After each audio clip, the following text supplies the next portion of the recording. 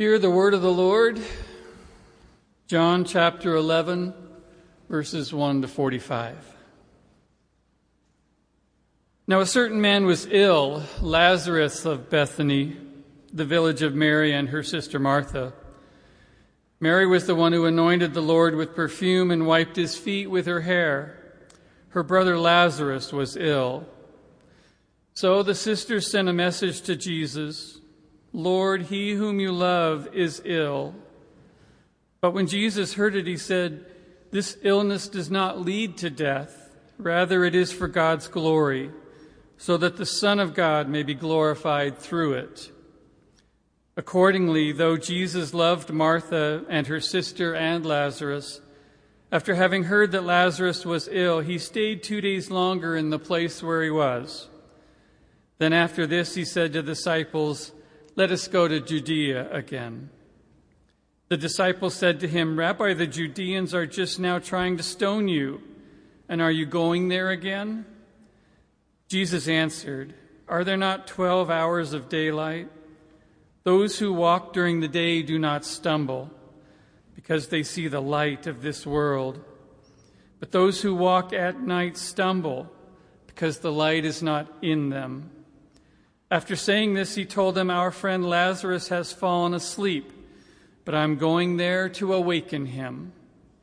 The disciples said to him, "Lord, if he has fallen asleep, he will be all right." Jesus, however, had been speaking about his death, but they thought he was referring merely to sleep. Then Jesus told them plainly, "Lazarus is dead. For your sake I am glad I was not there, so that you may believe. But let us go to him." Thomas, who was called the twin, said to his fellow disciples, "Let us also go, that we may die with him." When Jesus arrived, he found that Lazarus had already been in the tomb 4 days. Now Bethany was near Jerusalem, some 2 miles away, and many of the Judeans had come to Martha and Mary to console them about their brother. When Martha heard that Jesus was coming, she went and met him, while Mary stayed at home. Martha said to Jesus, "Lord, if you had been here, my brother would not have died. But even now I know that God will give you whatever you ask of him." Jesus said to her, "Your brother will rise again." Martha said to him, "I know that he will rise again in the resurrection on the last day." Jesus said to her, "I am the resurrection and the life. Those who believe in me, even though they die, will live.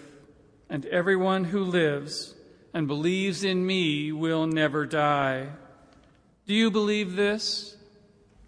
She said to him, "Yes, Lord, I believe that you are the Messiah, the Son of God, the one coming into the world."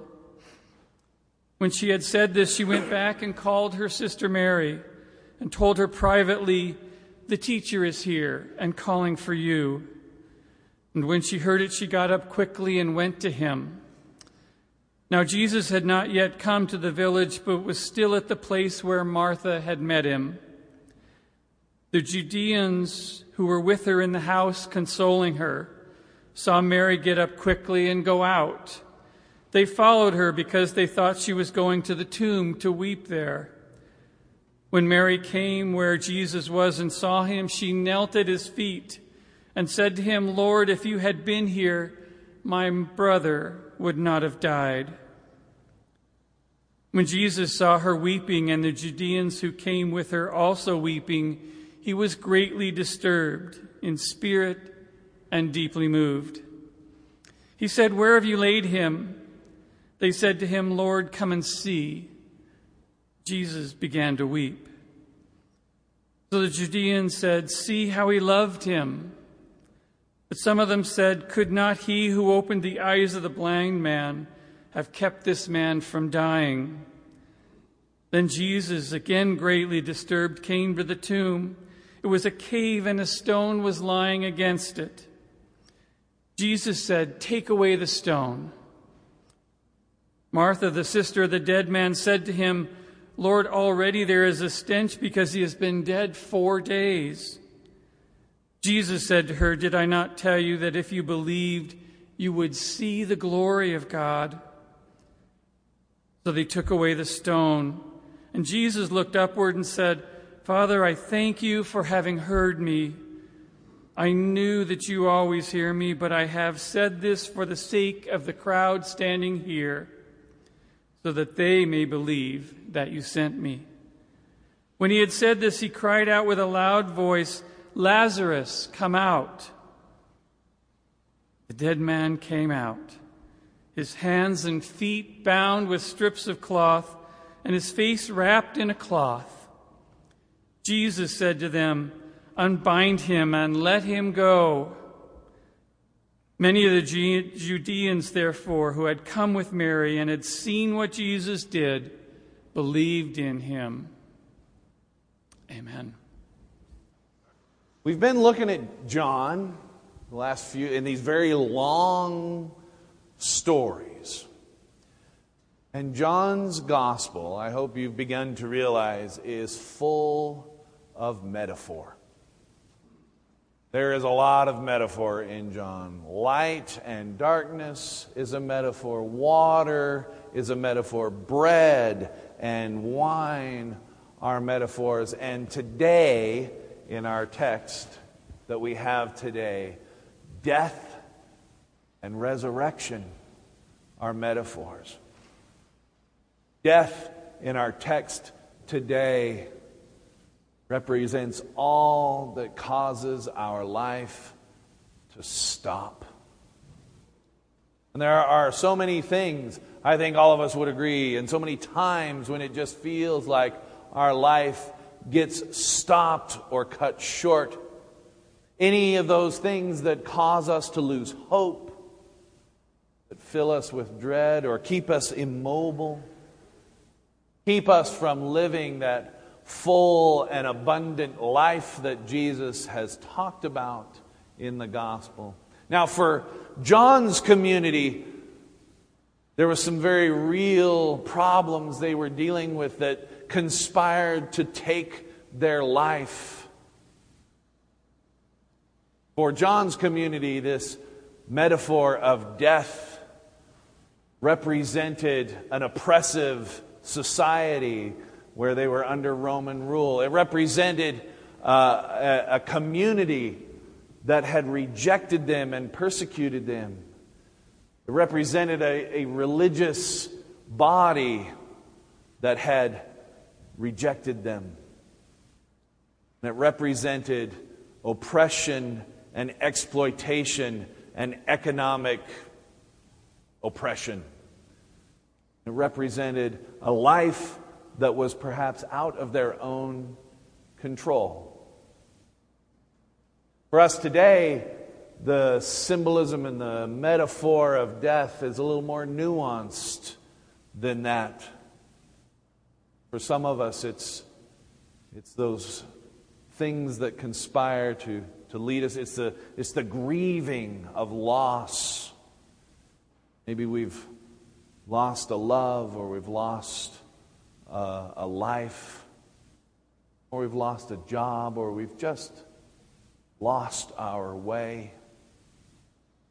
We can't seem to find it. For some of us, perhaps it is the heavy weight of depression or anxiety that seems to steal away our capacity to live and our ability to move forward. For some, it's an overwhelming guilt. For some, it's an overwhelming sin that we have yet to acknowledge or hand over to God. For others, it's some unknown element in our life that we just can't seem to let go. Unknown to others, known to us. Some past hurt or harm that's come to us that steals our ability to live fully in the world we live in today. In some places in the world, oppression, economic and otherwise, is a real thing. I'm sure there are times in this world we live in when it feels like there is oppression in our own lives. And certainly it would be easy to look around the world and feel a sense of things being out of control and a loss of hope. Instead of uniting, we're dividing. Instead of looking out for each other, we're looking out for our own. Instead of finding joy, we just find things to complain or hate or be bitter about and assign blame. Feels like the world is really in a crisis. It feels like the world is really plummeting toward its own death. Death is at the center of the story we hear today. Jesus hears of the death, or at least the dying, of Lazarus. And they're far away. They had left Jerusalem because Jesus' life was being threatened. They wanted to take him out and stone him to death. And so they fled away from Jerusalem.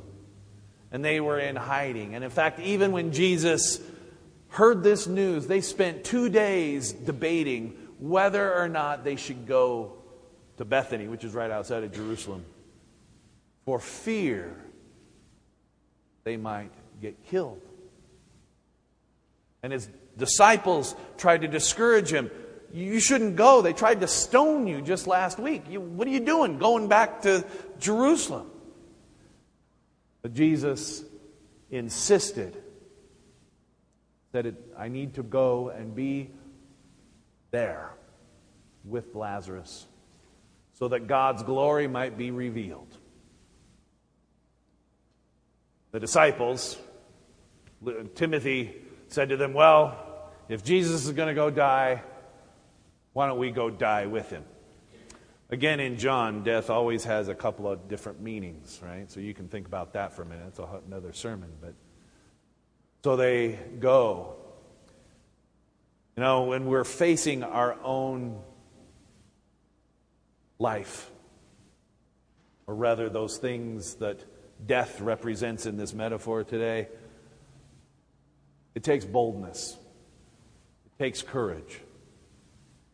It takes getting up and moving, searching, facing things down, going forward. Jesus and his disciples could have held back and stayed where they were. They boldly went to face their fears, face their oppressors, face death. Of course, immediately Jesus runs into the mourners and runs into Martha, who starts looking backwards and starts rethinking everything that had transpired. If only you had been here, things could have been different. But as it is, it's not. If only we had done things differently. Jesus seems to be saying to her, don't look backward, just look forward, because Lazarus will live. And of course, Martha jumps way forward and says, oh, I know, yes, in the last days when God finally brings things to fruition, Lazarus will see him in the resurrection when everything's taken care of. And Jesus says, no, don't look that far forward. Come back a little bit. I mean today. Life is coming to Lazarus today. Life is coming to you and me today. So easy for us sometimes to sit back and be like Scarlett O'Hara. I can't think about that today. I'm going to think about that tomorrow. Just put off those things that are so painful and difficult to do. Put them off and we put them off and we say, I'll deal with that when things calm down. Well, I think we should all know by now, things never calm down, do they? But Jesus says, no, today. We're bringing life today. And in the midst of incredible, overwhelming sorrow, Jesus faces down death. He looks into the abyss, the tomb, calls out death. Lazarus, come out. Jesus calls out those sins that shackle us. Jesus calls out that despair that seems to keep us from moving. Jesus calls out that hidden shame that is such a heavy weight that we carry around. Jesus calls out that pain that we keep trying to numb in a million different ways. Jesus calls out those things that we need to get rid of. Jesus calls out those circumstances that we feel like there's no way to get beyond. Jesus calls out our despair and our anxiety and our sadness and our gloom. Jesus calls out our despair.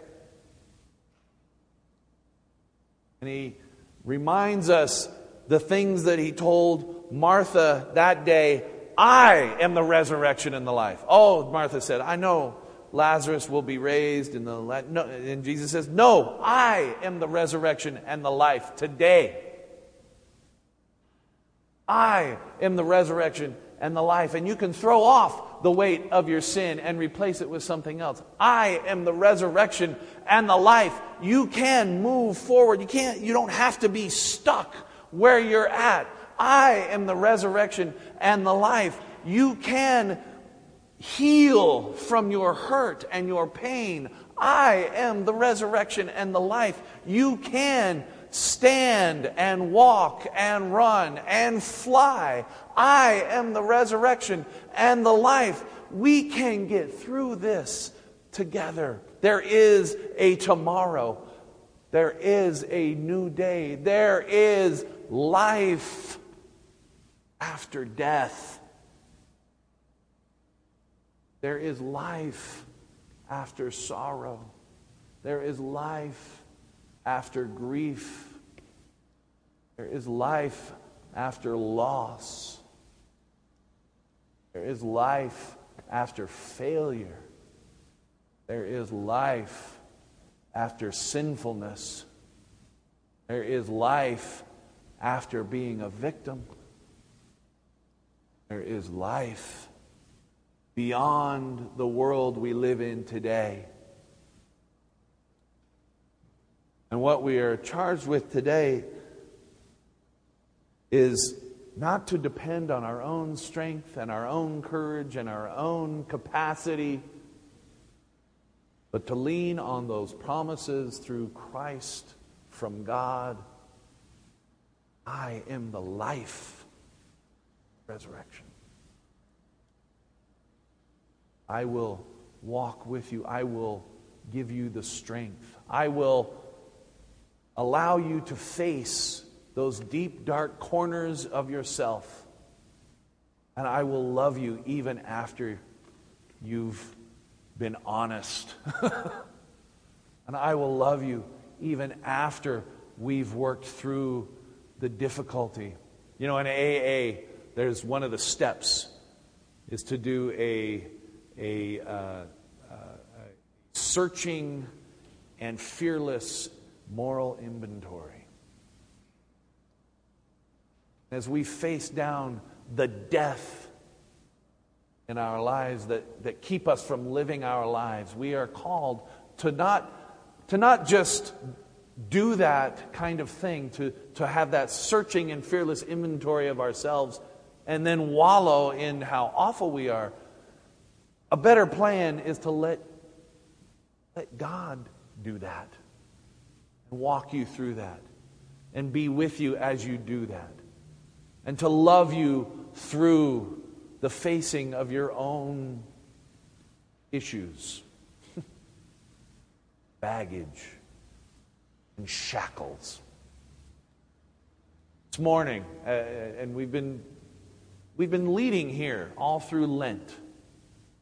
Been coming to this place of Lent is that time of self-examination. And we're called out on this last day of Lent, this last Sunday. We are called out of our tombs to face down our death. the fears and the sins and the pains and the shackles and the bindings that keep us from living a full and abundant life. God is walking us through our deepest fears and calling us out and inviting us to live a full and abundant life in Christ.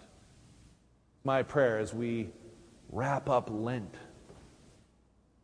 that you will boldly, and I will boldly, face my death that is within me and within my life. Choose life. Let us pray. Our great and loving God, as we mull over this metaphor of death and life, help us in our own life to choose life.